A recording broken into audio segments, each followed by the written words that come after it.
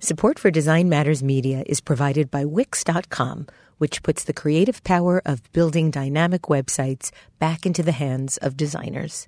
As anyone who has spent time in a WYSIWYG platform knows, what you see isn't necessarily always what you get. On the flip side, for some, it's far too easy to get lost in code and lose the forest for the trees. Wix.com allows you to find your own personal sweet spot and take control of your site with their drag-and-drop editor, hundreds of advanced design features such as Retina-ready image galleries, custom font sets, HD video, and parallax scrolling effects, and even serverless, hassle-free coding for robust websites and applications. With Wix.com, you have total control of your web design like never before. So join Wix's brilliant community of designers, artists, and creatives at large around the world for free. And ask yourself, what will you create today? This is Design Matters with Debbie Millman from DesignObserver.com. For 14 years now, Debbie Millman has been talking with designers and other creative types about what they do, how they got to be who they are, and what they're thinking about. On this podcast, Debbie Millman talks with David K. Johnston about the fun of investigative journalism. The great thing about being a journalist, if you treat it seriously, is you're a perpetual graduate student, and the only difference is the public reads your papers. Here's Debbie Millman. David K. Johnston is a muckraker. His investigative journalism has upended the careers of government officials, businessmen, and politicians. He won a Pulitzer Prize in 2003 for beat reporting that showed how corporations were twisting tax laws to their advantage. Since the 2016 presidential election, there's been more muck to rake than ever, and Johnston has been busy. Last year, he wrote The Making of Donald Trump, which the New York Times called a searing indictment. His latest book, about what the Trump administration has been up to in its first year, is called It's Even Worse Than You Think, What the Trump Administration is Doing to America. David K. Johnston, in a time when journalism is under attack in this country, a very warm welcome today on Design Matters. Well, thank you for having me, Debbie. David, I understand your mother was the only child of a very wealthy businessman, as well as a disowned heiress. How on earth did she get disowned? My agent wants me to write a screenplay about this. My mother testified against her father in the spring of 1941. So before Pearl Harbor, when America was still relatively innocent, he was tried for alienation of affection by his mistress's husband. Now, if you went to a lawyer today and said, I want to sue this woman, alienating my husband, you'd be laughed out of the law office. But back then, there was a trial. My grandfather lost. He had to pay $10,000, which is a lot of money in 1941. And the star witness against him, who had the records of the hotel rooms and the trips, was my mother. Oh, my goodness. How did she find all that information or get all that information? Well, she worked for him in the business. Quite a scandalous background. Oh, yeah. The trial was covered by newspapers from far away in some of the big cities. One of them, the headline was Sin in the North Woods. Sounds like a romance novel. You've described your dad as a man from New Orleans with a third-grade education who read a book every day. And I understand he once had dinner with President Franklin Delano Roosevelt. How did that come about? My father was the president of Young Democrats of Arizona in 1932, and he was on the DS with FDR. My father left New Orleans when he was 19 years old because he couldn't stand the racism. It drove him crazy his whole life. When I was a boy, my brother and I, if he was home at dinner time, because he was a chef, and even though he was disabled, like most disabled war veterans, he continued to work, he would make us stand in front of the news, put his hands on the back of our necks, and we would see, Bull Connor attacking people or whatever, and we would sit down, and my father would go into a rage, and he would say, "There, but for the grace of God go you. You could have been born poor and black in the South, and you will not allow this." Wow. So I understand that fury that he had really helped fuel your outrage against inequality and racism as well. That's where it really began. Yes, but I also am someone who believes very strongly that We want to have a society that ennobles the human spirit. That, I believe, is the real purpose of our Constitution, that if we govern ourselves and we do it wisely, we will see how far human beings as a society, because we're social animals, can advance. And we need to constantly be aware that those people who have positions of power and privilege, not all of them, but enough of them that it matters, try to twist the rules, try to oppress other people, try to take care of themselves at the expense of other people. And I've spent a lot of my career doing this. The 13 years I was at the New York Times, as the tax reporter, I documented every chance I got, which was 4, 5, 6, 10 stories a year, how inequality was on the rise. A lot of people attacked what I was writing back then, and showing how government policy was the real big driver, certainly the driver we can do something about, in the fact that the bottom 90% of Americans' incomes were going nowhere. In fact, in 2012, the bottom 90% of Americans had smaller incomes than in 1967, the year I graduated from high school. How was that possible? Because government policies, and we don't tend to cover what government does so much in journalism, we cover politics, not policies, have pushed down wages in a variety of ways. In 1973, about 37% of private sector workers belonged to unions, but about 80% of workers benefited from that because many employers that didn't want unions, mostly because of the work rules, not because of the pay, were willing to pay premium wages and treat workers better to keep unions out. That's a social good. We've decimated unions. It's now about 6% of private sector workers. We created changes in our society that led to almost all mothers of small children going to work. Now, I'm certainly not arguing women should stay home. My wife's a CEO. But you shouldn't have to go to work. We ought to have a society where you can spend time with your children. We'll be better off if we do that. Some European countries require you to take a year off work each time you have a child and subsidize you on the theory that this is an investment in the future of your country. We obviously reject that idea here. So fundamentally, this issue of power is what's interested me my whole life, and that's led me to study, well, how do these systems work? How do corporations work? And it eventually led me to study the law of the ancient world, which I taught at Syracuse University's College of Law, though I'm not a lawyer, and its graduate business school for 8 years, because it was a way to understand why is the law the way it is today. We'll go back and look at the root and learn the principle and theory. And if you learn the principle and theory of anything, whether it's design or taxes or military strategy, you will understand things much more deeply than if you just know the mechanics. But your journalism career, David, started rather serendipitously. You won a speech contest when you were in school. Well, I won a lot of them, probably 40 or 50 of them. You won a lot of speech contests. The local paper who was shooting your picture asked you to write a column, offered you 20 cents an inch. The paper liked it, and shortly thereafter, they had you covering the school board and the city council. You were making minimum wage. So can you tell us what happened when you were 18 and a reporter for the San Jose Mercury approached you and gave you some advice? Well, back then in Santa Cruz, California, there were 5 or 6 reporters every Tuesday at the Board of Supervisors. I had just finished night high school, was a father, was married, and the local San Jose Mercury reporter, whom I'd known since I was 10 years old or 11 years old, was on vacation. And this guy slides up next to me in the church pews where we sat as the Board of Supervisors met, those bench seats, and asked me a couple of questions, and I answered them. And he took me to the Catalyst that Ken Kesey wrote about to have a cup of coffee. I literally didn't have a dime in my pocket. I think you also had a hole in your shoe. And I had a hole in my shoe. And he started asking me about things. And the next day or the day after, he told me that I had a job interview at the San Jose Mercury. And I said, excuse me, Jack, I'm 18 years old. I just finished high school. They're not going to talk to me. And he said, I don't care how old you are. You can do this.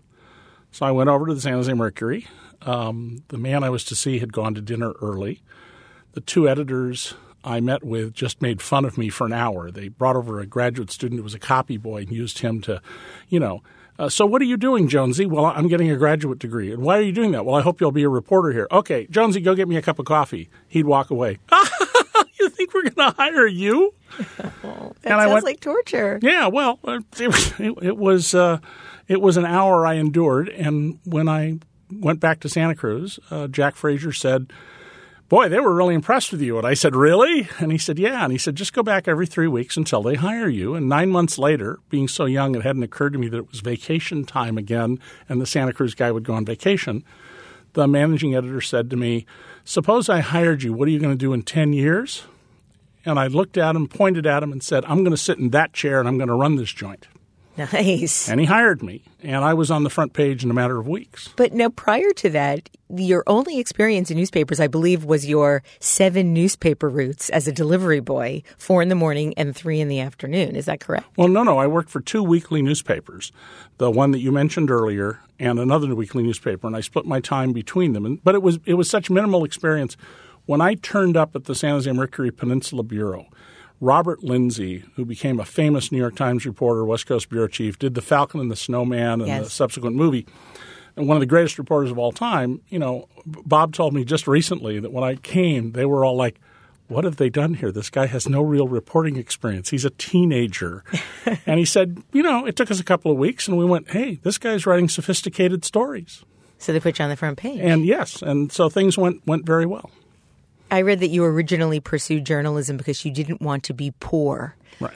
If the San Jose Mercury hadn't hired you, do you think you'd have ended up an LAPD cop? Believe that was your first aspiration. Yeah, I would have become a khaki officer at the LAPD, and my goal would have been to be homicide detective. Still have any of that aspiration in you? Well, I did. I spent 3 years of my life exposing the LAPD when I was at the LA Times. I was the first reporter to do this way before anybody else. And didn't they spy on you when you were on a date once? I went on a blind date with the woman I've been married to today for, 35 years, 8 months, 2 weeks, and 4 days. Who's counting? Not long enough. And luckily, she didn't run away either when she found out, when I told her right up front, I have 6 kids, or when I told her that the LAPD had spied on us. And you have 8 kids now, I believe. That's right. So the coverage of the LAPD, which they were regarded as the world's most honest, efficient, effective police department, I spent 3 years showing that they weren't honest, they weren't effective. Daryl Gates got worldwide news coverage for claiming there was a huge crime surge in L.A., and I showed that it was the theft of Blaupunkt radios from German cars, and if you just remove that from the data, crime was down. I proved that he assigned officers to sleep with women to get political information, that an LAPD undercover officer started the May Day 1981 riot in L.A. He used videotape to prove that, and a lot of other stuff until the LA Times shut me down. How did they do that? They just sent me to the women's section to write features. Really? Yes. So I wrote what I called investigative features, and one of the things I did there was I hunted down personally a very vicious killer, confronted him. This was a case of a young man who was tried 4 times for a particularly repugnant murder, and the judge in the case, who was a very pro-prosecution judge but black, and this was a black-on-white killing, threw out the conviction. And it was reinstated by the Court of Appeals. And when he came up for sentencing, the judge, who knew I was working on this story, said, Mr. Cooks, this court believes you are innocent, but I am required by the Court of Appeals to sentence you, and I hereby sentence you to 15 years to life in prison. I got him a 5th trial. The real killer was called as a witness. The sheriff's department in L.A. produced evidence that nobody had seen that clearly exonerated the kid, and he was acquitted. The real killer, of course, went scot-free because 5 times the eyewitness had gotten up on the stand and said, that's the guy who did it.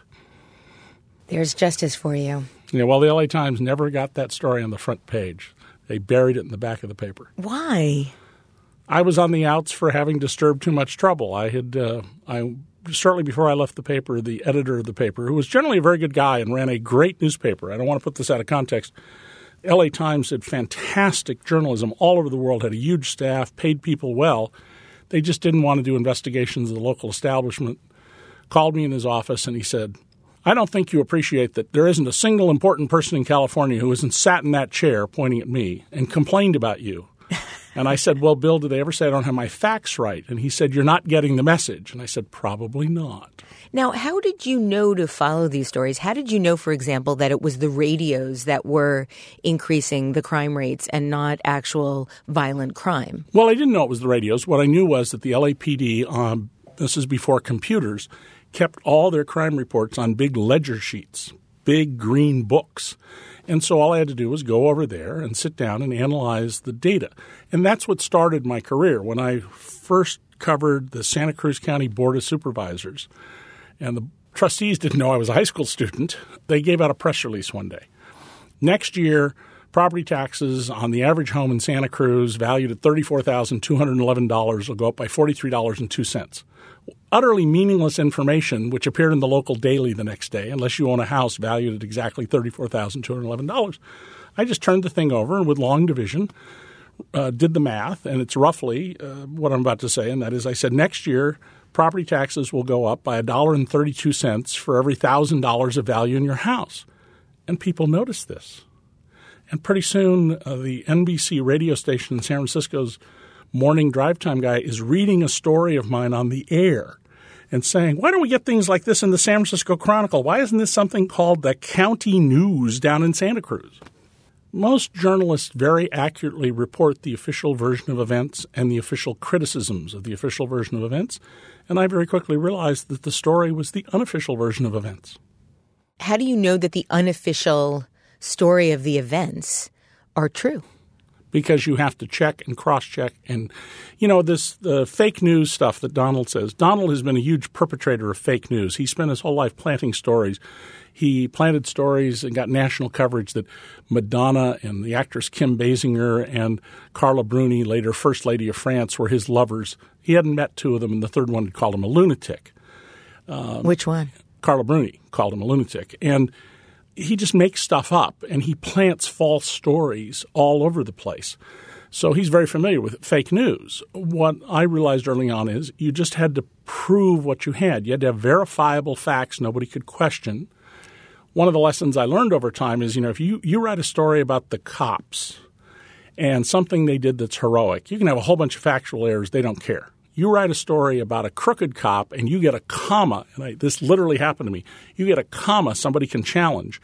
They will try and get you fired for it. And so you got to have some fortitude about it, and you've got to be very careful and very thorough. And it includes editors not messing your stuff up. I've had some things happen in my career I'm not exactly happy about where editors change things they didn't understand or they didn't know or they thought they were making the story better, but they didn't know the facts. And so they weren't malicious. It's just this is not a simple and easy thing to do. When asked about what advice you would give to young journalists, you stated this: only study enough journalism to understand the basics of how to report and how to organize your writing. Focus your education on hard ideas that will equip you with tools: statistics, chemistry, physics, literature, or history. But focus on how to deeply understand how things work. Study philosophy. Don't waste your time in a whole bunch of stupid journalism courses. Still believe that. Yeah? And I taught journalism for 8 years at the University of Spoiled Children. I'm sorry, the University of Southern California. And so what were you teaching that would be meaningful if you're recommending that they shouldn't be taking, or unless maybe your class wasn't this one of the stupid ones? Well, I was just teaching introductory news writing and news reporting. I just came back from a world lecture tour, 57,000 air miles, so that's more than twice around the planet, went to 5 continents. And what I was telling investigative reporters and all young ones, especially in all these places, is if it's important enough to write about, somebody already wrote it down. There's a record. Right now there is a plane somewhere flying. It could be a little plane or a jetliner that will crash because of a mechanical failure that's already underway. You can't write about it till after it happens. Don't pursue things that will take 5 years because you're giving up the opportunity to do lots of other stories that you can do more quickly. But if you don't understand things deeply, there will be big stories right in front of you. The very best stories are right in front of your eyes. And I urged them to all read Edgar Allan Poe's short story, The Purloined Letter, where these Belgian detectives go in and they're searching everywhere for this letter. And they're taking things off the shelves, and the letter's right there in front of them on the desk. It never occurs to them it would be hidden in plain sight. But you have to know how things work. When I got a fellowship to the University of Chicago in 1973, I took a course from a famous education professor, Paul Peterson, who was visiting from Harvard. It was about decision-making. He called on me in the second or third class, and I got up and said, indicated I'd read the work, made it clear. And then I said to him, I don't understand this, Professor, to be honest with you. I mean, I read it, I can regurgitate it, but I really don't know what's going on here. And can you help me with the mechanics of this? And he says, well, Mr. Johnston, I could certainly help you with the mechanics of this. And then what would you know? You would know the mechanics of this particular transaction, which is of absolutely no significance whatsoever. Perhaps you could spend your time learning principle and theory, and then the mechanics will be obvious to you. I was 24 years old. I had 5 children and had been a reporter now for 7 years, and I suddenly thought, oh, my goodness, nobody ever said that to me. Oh, of course. And I spent most of the rest of my time in Chicago, because I was living alone, going to the library in the evening, going into the shelves, just pulling things off the shelves, climbing into these big chairs they had that I called elephant chairs, and just reading till I fell asleep and the sun came up on my eyes in the morning, and said that's what you have to do. So if you're going to write about police, well, where do we get police? They don't exist in the ethers. Where did that idea come from? If you're going to write regulation, where did that come from? Where did these things begin? And what's the underlying principle and theory? That's what I teach all around the world to young journalists. You have been an investigative reporter for over 50 years. So I want to talk a little bit about some of the highlights of a career that prompted the Washington Monthly to cite you as one of America's most important journalists before we talk about your brand new book. So first, your innovative coverage of tax issues in the New York Times prompted tax policy changes by both Presidents Clinton and George W. Bush that Congress valued at more than $250 billion. How did you Just do in the that? first 10 years. How did you do that? Well, George W. Bush's case, he would not show anybody his tax plan, like Donald Trump, until he took office. About 5 days after he took office, Senator Miller from Georgia introduced the bill. I read the bill, ran to my editor's office and said, oh, my God, there's a super rich people can live tax-free forever in this law because they repealed the gift tax. And he said, what difference does that make? I said, if you get rid of the gift tax, you take your Bill Gates-sized fortune, you give it to Aunt Martha. All she has to do is live a year and a day for technical reasons. And in her will, she gives it back to you. And you now get the stock that was valued at a penny a share, valued at whatever the price is, $50 a share. And you owe no taxes if you sell it. And he goes, wow. He said, well, there's a problem. And I said, what's the problem? He says, well, you can't say that. And I said, what do you mean I can't say that? I can prove this. He said, no, you got to quote somebody. They're not going to want this.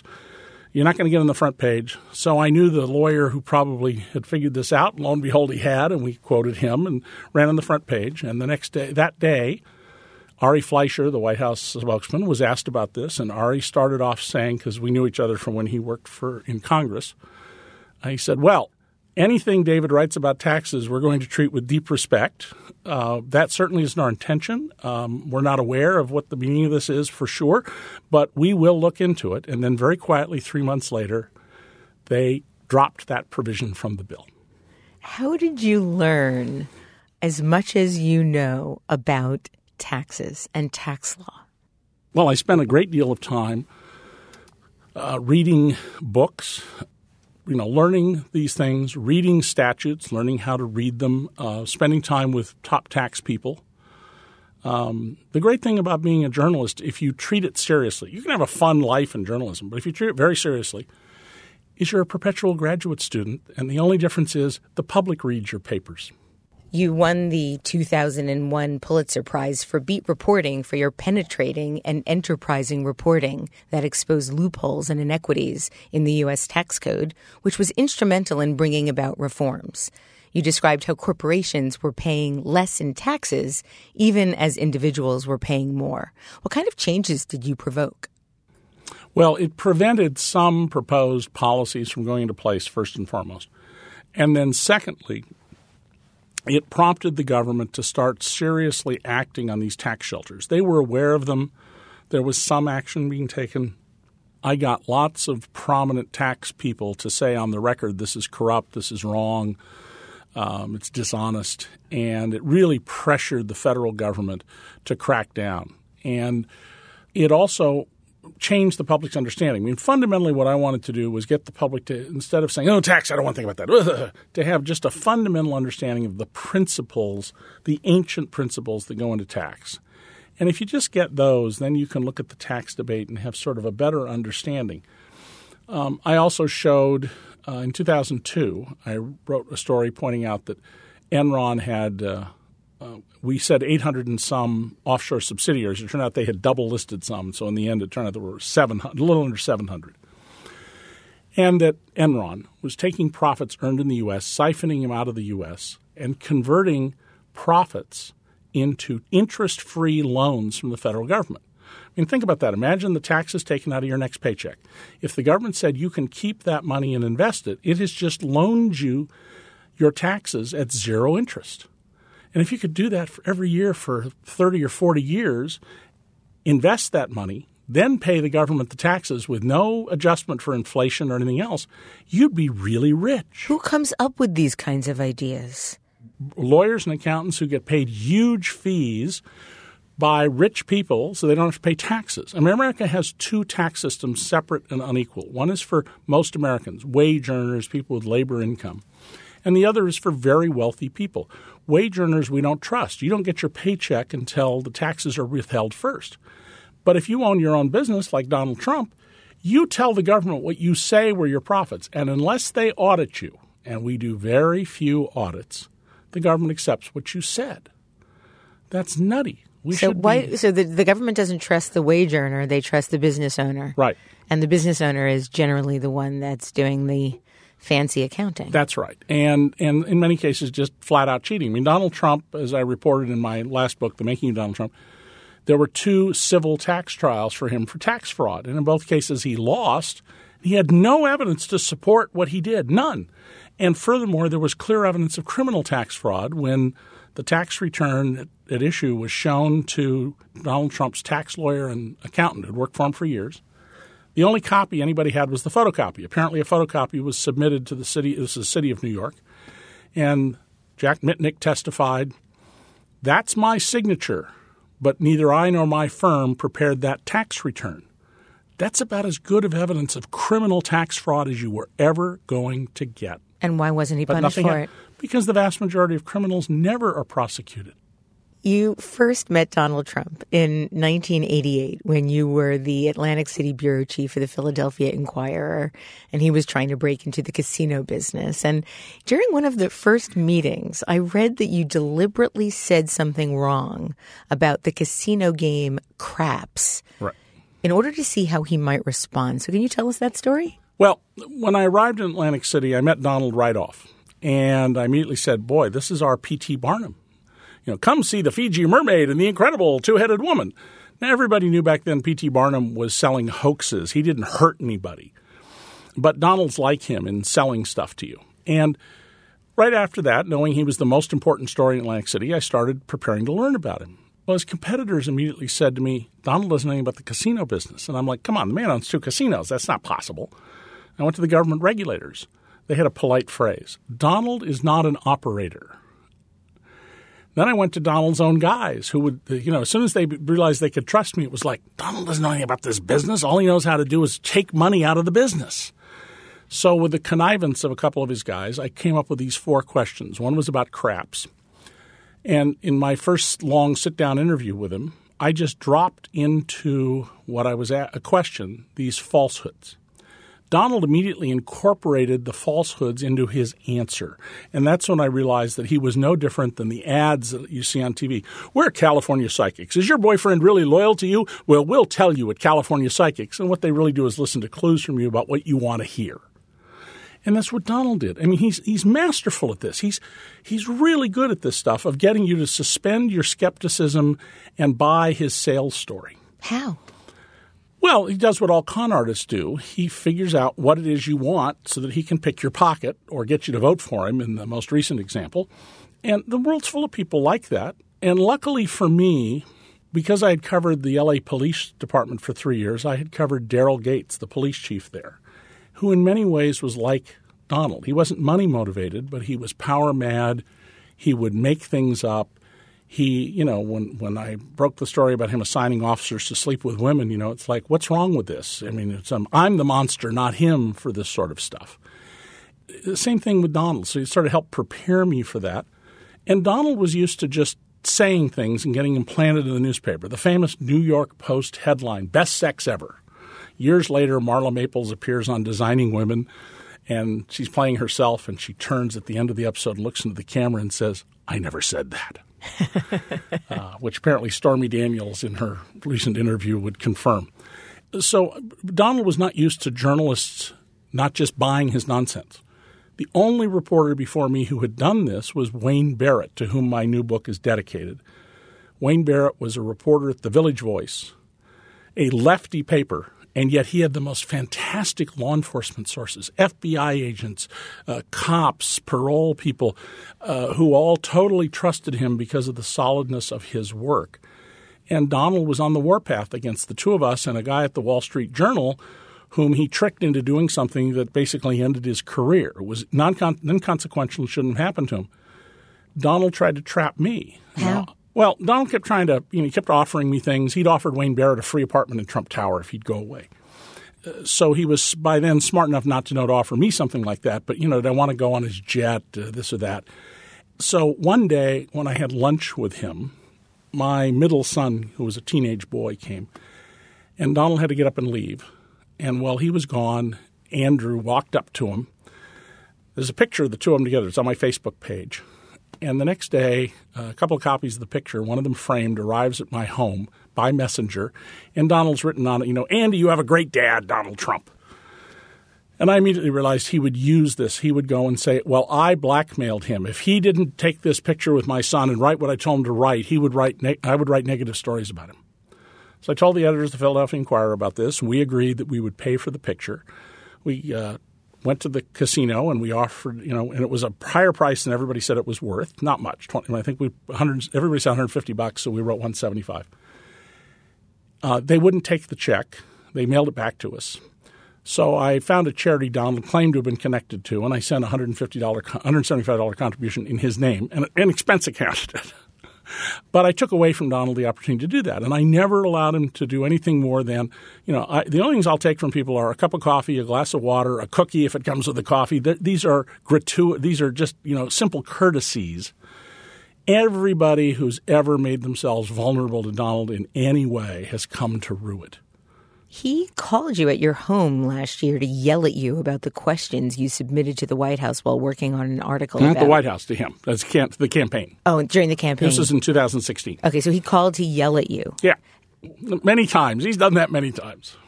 What does he say? How does he... Well, it was a standard Donald Trump telephone call of this kind, because I've had many. He's called me at home many times. It's, "Hail fellow, well met. What do you want to know?" when he knows what you want to know. And then he turns to menacing. And in this case, and then he hangs up on you. And in this case, it was, "Hey, David, we haven't talked in a while." And I said, "Yeah, well," I said, "I'm glad you called me back. Let's go through these questions because I want to make sure you get your full side of this told." And he says, "What do you want to know about? Pick one." So I picked one of them. And he goes, "Listen, if you don't write it the way I like it, I'm going to sue you." He's been threatening to sue me since 1989. And he has yet never do it. No, and he's never going to. I mean, I wish he would. I would have the right to question him under oath. There's a challenge to Donald Trump. If Donald Trump had the guts to sit down with me in front of a television camera where he can't walk away for 1 hour, I promise you at the end of that hour, every American would understand who he is. The portrait of Dorian Gray would come right onto his face. Anyway, I said, "Donald, you're a public figure. In America, that means that he would have to prove that I knew what I wrote was a lie, and I did it anyway. There's no chance anybody's ever going to prove that." And I said, "So Donald, you're a public figure." He says, "I know I'm a public figure. I'm going to sue you anyway." Click. Now, Donald had gone to the editors of the Inquirer and the New York Times to try and get me fired with no success of any kind. I know that he went to various news organizations and made, through intermediaries, all sorts of threats. That's one of the reasons that during the campaign, nobody reported on the robust public record about his deep entanglement and favors for this international drug trafficker, where Donald wrote a letter. None of this is in dispute, the facts. And, his question would be, why would, as a casino owner where you could lose your casino license, would you be doing favors for a major drug trafficker and doing business with him? The obvious question to ask is, well, were you two in business together? Because if they were, everything he did makes perfect sense. But nobody reported this. So when Americans voted, they had no idea who Donald Trump was. He wasn't scrubbed. I can tell you the names from, not off memory, but I could find for you quickly, the names of Barack Obama's childhood playmates in Indonesia from kindergarten, the boys he smoked marijuana with in Hawaii in high school, and some of the women he dated when he went to Columbia University. None of that kind of stuff was done with Donald Trump, and it's because his campaign was so bizarre and unlikely. What I've compared it to is, we all rubberneck. We all stopped. What is that accident on the other side of the freeway? Well, Donald Trump is that traffic wreck with dancing girls, fireworks, and a marching band. And people were like, wow, what's he going to do next? And literally when Trump went off the air, Fox and CBS said people click the dial away. So they covered this because it was good for business. That doesn't explain the newspapers utterly failing to what's called scrub the candidate. Well, Tony Schwartz, the ghostwriter of Trump's The Art of the Deal, said that Trump would be a very unhappy man if no one paid attention to him. Well, Donald, by the way, is an unhappy man. Donald Trump is a man who you don't see him laugh. He can't take a joke about himself. I've always felt kind of sorry for him. He's a 71-year-old man trapped in the year of puberty when he was 13 emotionally, and there's no joy and contentment in his life. Donald is desperately in need of public adoration. He has said he is superior to the rest of us. His sons have said that Trumps believe they're genetically superior. They believe in what they call the horse race breeding theory of genetics. You notice his doctor just said, well, he overweight and whatnot, but his genetics, they're really superior. Talk about the anonymous, mysterious arrival of the pages of Trump's tax returns that arrived at your house last year. First of all, why you? If you believe, as I do, that Donald Trump had this sent by somebody, this return makes perfect sense. So you think that it was sent to you? Oh, yeah. No, it came in the U.S. mail. I've given the news organizations the cover letter so they can see it. And it says client copy. So it didn't come from, a government file somewhere. And Donald has a long history of leaking material on himself. When the New York Post in the summer of 2016 published what I call sleazy porn pictures of Melania, they certainly are not art. I invite you to go to the New York Post and look at them. This is not high art. I don't have any problem with nudity at all, but this was just porn. Donald's spokesman had no complaint. And that tells me is Donald leaked the pictures, or he told someone to go ahead and put the pictures out there. So when I got the return, I was literally shooting a picture with my cell phone of Mar-a-Lago from across the waterway. My phone buzzed, and my daughter said, urgent, you got to look at your email. And I think to myself two things. Is this real? And does anybody else have it? And what that return showed was an enormous income, almost $3 million a week, and a tax bill of $36 million, which is about 23% of his income. However, it included most of the tax being from a backup tax system called the AMT. Take away the AMT, and his tax rate was less than 3.5%. That's an important number because the poorest half of Americans who file tax returns, their tax rate that year was more than 3.5%, just a little above it. Their average income was $300 a week. Donald's income was almost $3 million a week. So he wanted to be taxed less lightly.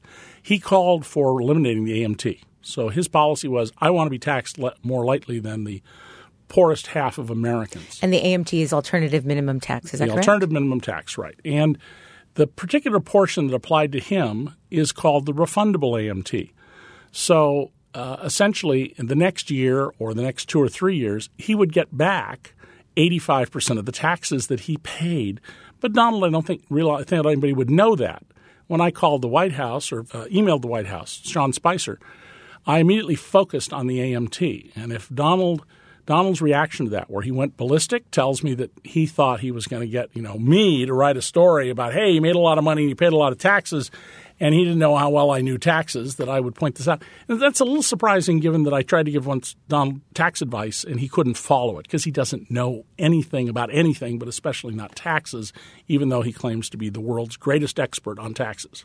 What made you decide to give the story to Rachel Maddow? Well, I didn't. That's not what happened. We published it at dcreport.org, and then I became what's known in the trade as the get. You want to get the interview with somebody. And my friends and I who do DC Report were basically volunteers. There's a few people who get you don't paid take a salary for that. Oh, I put money into it. Yeah. And we discussed where to take it. And we agreed that if I went to the Times, it would all be caught up in the Times editing process and take days, and somebody would break the story, that we had to go to TV. I wanted to go to Lawrence O'Donnell because he does know taxes, or to CNN, and Rachel was certainly a possibility. And unanimously, the guys in my team said, you got to go to Rachel. She has the audience and whatnot. And then Rachel was criticized, for her 17-minute opening monologue. Watch her every night. She does a 17-minute monologue every night. And then there were these people who said, there's nothing there. Well, I can tell you is any journalist who said there's nothing there, they don't know what they're writing about. And there are lots of journalists who accurately quote people but have no idea what they're writing about. And these journalists didn't call me. Journalists from Germany and Japan and Spain and all over the world called me. American journalists did not. Why? Well, this also happened when I did the making of Donald Trump. When I get interviewed, and I've done a dozen interviews this week with foreign journalists, they've actually read the book. They ask smart questions, generally, not always, but generally. American journalists, the question's like, well, I didn't have any time to read your book, but I understand, you don't like Trump. It's appalling, the standards that we've allowed to sink, and it's because the money's gone. I mean, there was a time when, at the L.A. Times, national correspondents flew first class. You'd be lucky today to get a coach ticket at a discount to go somewhere. Well, let's talk a little bit more about It's Even Worse Than You Think. It is the other side of the story told in your previous book, The Making of Donald Trump, and the Michael Wolff book, Fire and Fury. Yeah. It is instead exploring who Trump is and what his allies say about him. And the new book explains what the administration is doing to damage the government, our income, health, and safety. But I want to talk about Trump's work ethic because you write in Trump's first 202 days in office, he spent 65 days at Mar-a-Lago, his New Jersey golf course, or Trump Tower. That's almost 1 day in 3. And that's continued, by the way, 1 in 3. So the taxpayers are footing the bill for this. Why isn't there more outrage about this in Congress or in the Senate? Well, Donald has never been a guy you'd call a hard worker, and we now know he puts in essentially a 5-hour day minus lunch and spends hours and hours watching on television to see what people are saying about him. The people who I championed in my books, the bottom 90% who have real grievances, he's the person they still believe is going to save them. Why? Why, David? Because they don't understand that putting Goldman Sachs people in charge and passing a tax bill that's basically a shopping list for Goldman Sachs clients and removing job safety inspections and things are not in their interest because they don't follow politics closely. They're not dumb.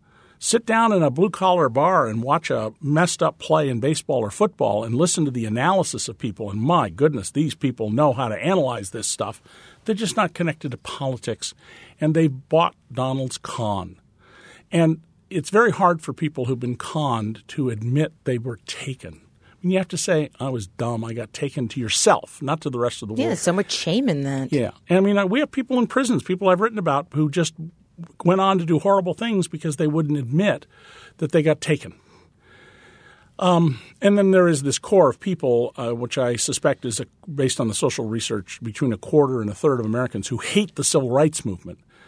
And, they don't want to sit next to a Latino on the plane. They don't want an Asian in the cockpit. And God forbid they don't want to report to a black woman boss. And Donald's their champion. He's their hero. And I've been surprised at some of the people who've come up to me, including wealthy, educated people who've, come up to me and they say, well, whatever you write, that Donald's right. And I go, well, right about what? And they go, about, and I go, no. Those people So he's exposed the underbelly of this country. Absolutely. And he's exposed that a lot of people just can't come to terms with the civil rights movement. They do not believe we are all created equal. And remember, the day that Richard Nixon resigned, and I covered his resignation, 29% of Americans still supported Nixon. Donald Trump will never resign. He is not a patriot like Richard Nixon. I mean, much as I don't like Richard Nixon's policies and all the things he did wrong, at the end of the day, the man did the right thing for the country. He resigned. Donald Trump is about Donald. He's not about America. If he is removed from office and not tried and convicted criminally and sent to prison, he will tour the country for the rest of his life, fomenting violence and revolution and attacking the government. And the way you know that is, what did he do during the campaign? He pointed out people in the crowd and said, beat that person up. I'll pay your legal bills. And he didn't do it just once. He did it again and again and again in various different ways. You state that there is a single factor that defines Donald Trump's presidency, making it unlike the 44 administrations before, be they great, middling, or corrupt. And this is one of your lines, be they great, middling, or corrupt. The presidents past all shared a trait missing in the Trump presidency. What is that factor? It is an effort to somehow make America better, to leave behind a legacy that things are better. You know, Chester Arthur, totally corrupt New York politician who became president by accident, he was vice president, called in his crooked cronies and said, you're never to darken the door of the White House again. I'm the president now. And he gave us the Pendleton Civil Service Act, among other things. Donald Trump's presidency is about Donald's ego. It's the glorification of Donald. And as Tony Schwartz says, he needs people to be adoring to him. You have talked about how this fake news movement that we are now contending with is actually not that new. Right. You've talked about how for the last 40 years there's been an honest effort to discredit honest journalism in this country and promote dishonest journalism. Well, a serious effort to attack honest journalism. I don't know if I call it an honest effort. Okay, a serious effort. Yeah. Why? Why is this happening? Well, journalists aren't in the business of being liked. We're in the business of telling you things that are uncomfortable. Powerful people don't like things. When I revealed how Jack Welch's retirement package worked and did the economics of it, and it wasn't even a long or prominently played story, it was so devastating to him that he immediately wrote a piece in the Wall Street Journal saying, I'm relinquishing all of this. And some people, he said, don't respect contracts. I just described his contract. I think you're respecting it. But the shareholders should know what he was getting because it was totally at odds with his public statements and it was hidden from them.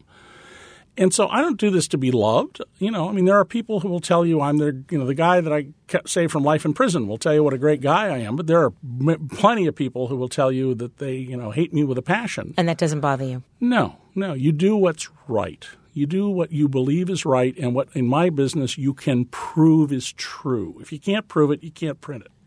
Do you envision a time when Washington will ever be truly accountable to the people again?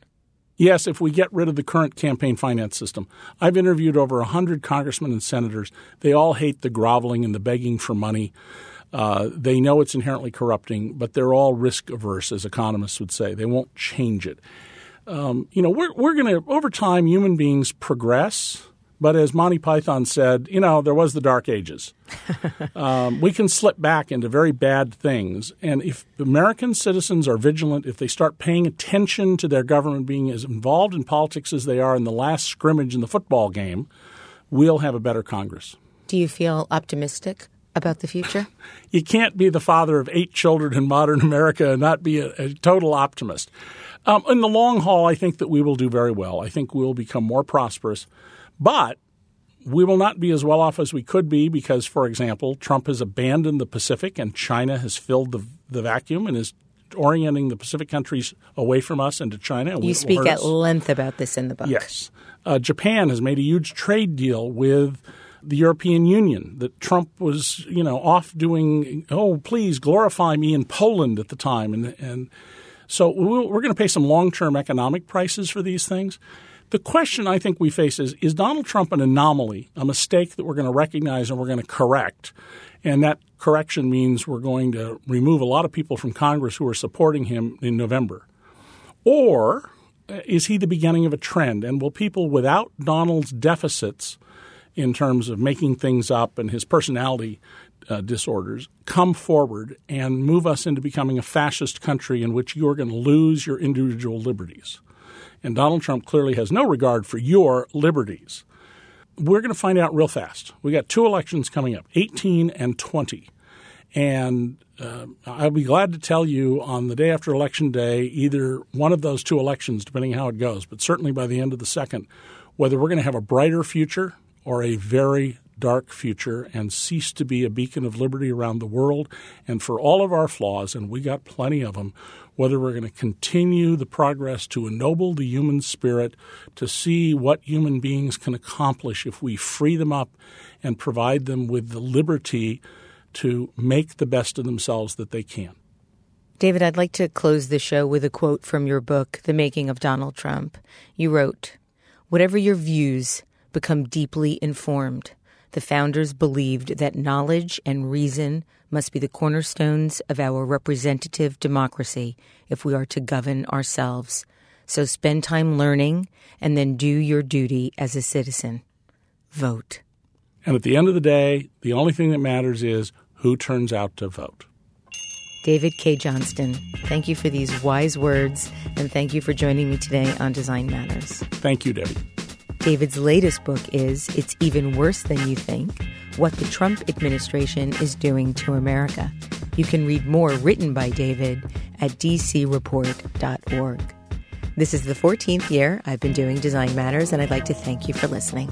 And remember, we can talk about making a difference, we can make a difference, or we can do both. I'm Debbie Millman, and I look forward to talking with you again soon. For more information about Design Matters or to subscribe to our newsletter, go to debbiemillman.com. If you love this podcast, please consider contributing to our new DRIP Kickstarter community. Members get early access to the podcast, transcripts of every interview, invitations to live interviews, Q&A sessions with guests, and a brand new annual magazine.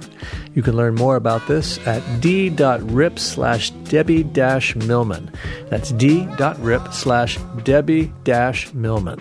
If you want others to know about this podcast, please write a review in the iTunes Store and link to the podcast on social media. Design Matters is produced by Curtis Fox Productions. The show is published exclusively by DesignObserver.com and recorded live at the School of Visual Arts Masters in Branding program in New York City. The editor-in-chief of Design Matters Media is Zachary Pettit, and the art director is Emily Weiland. Generous support for Design Matters Media is provided by Wix.com.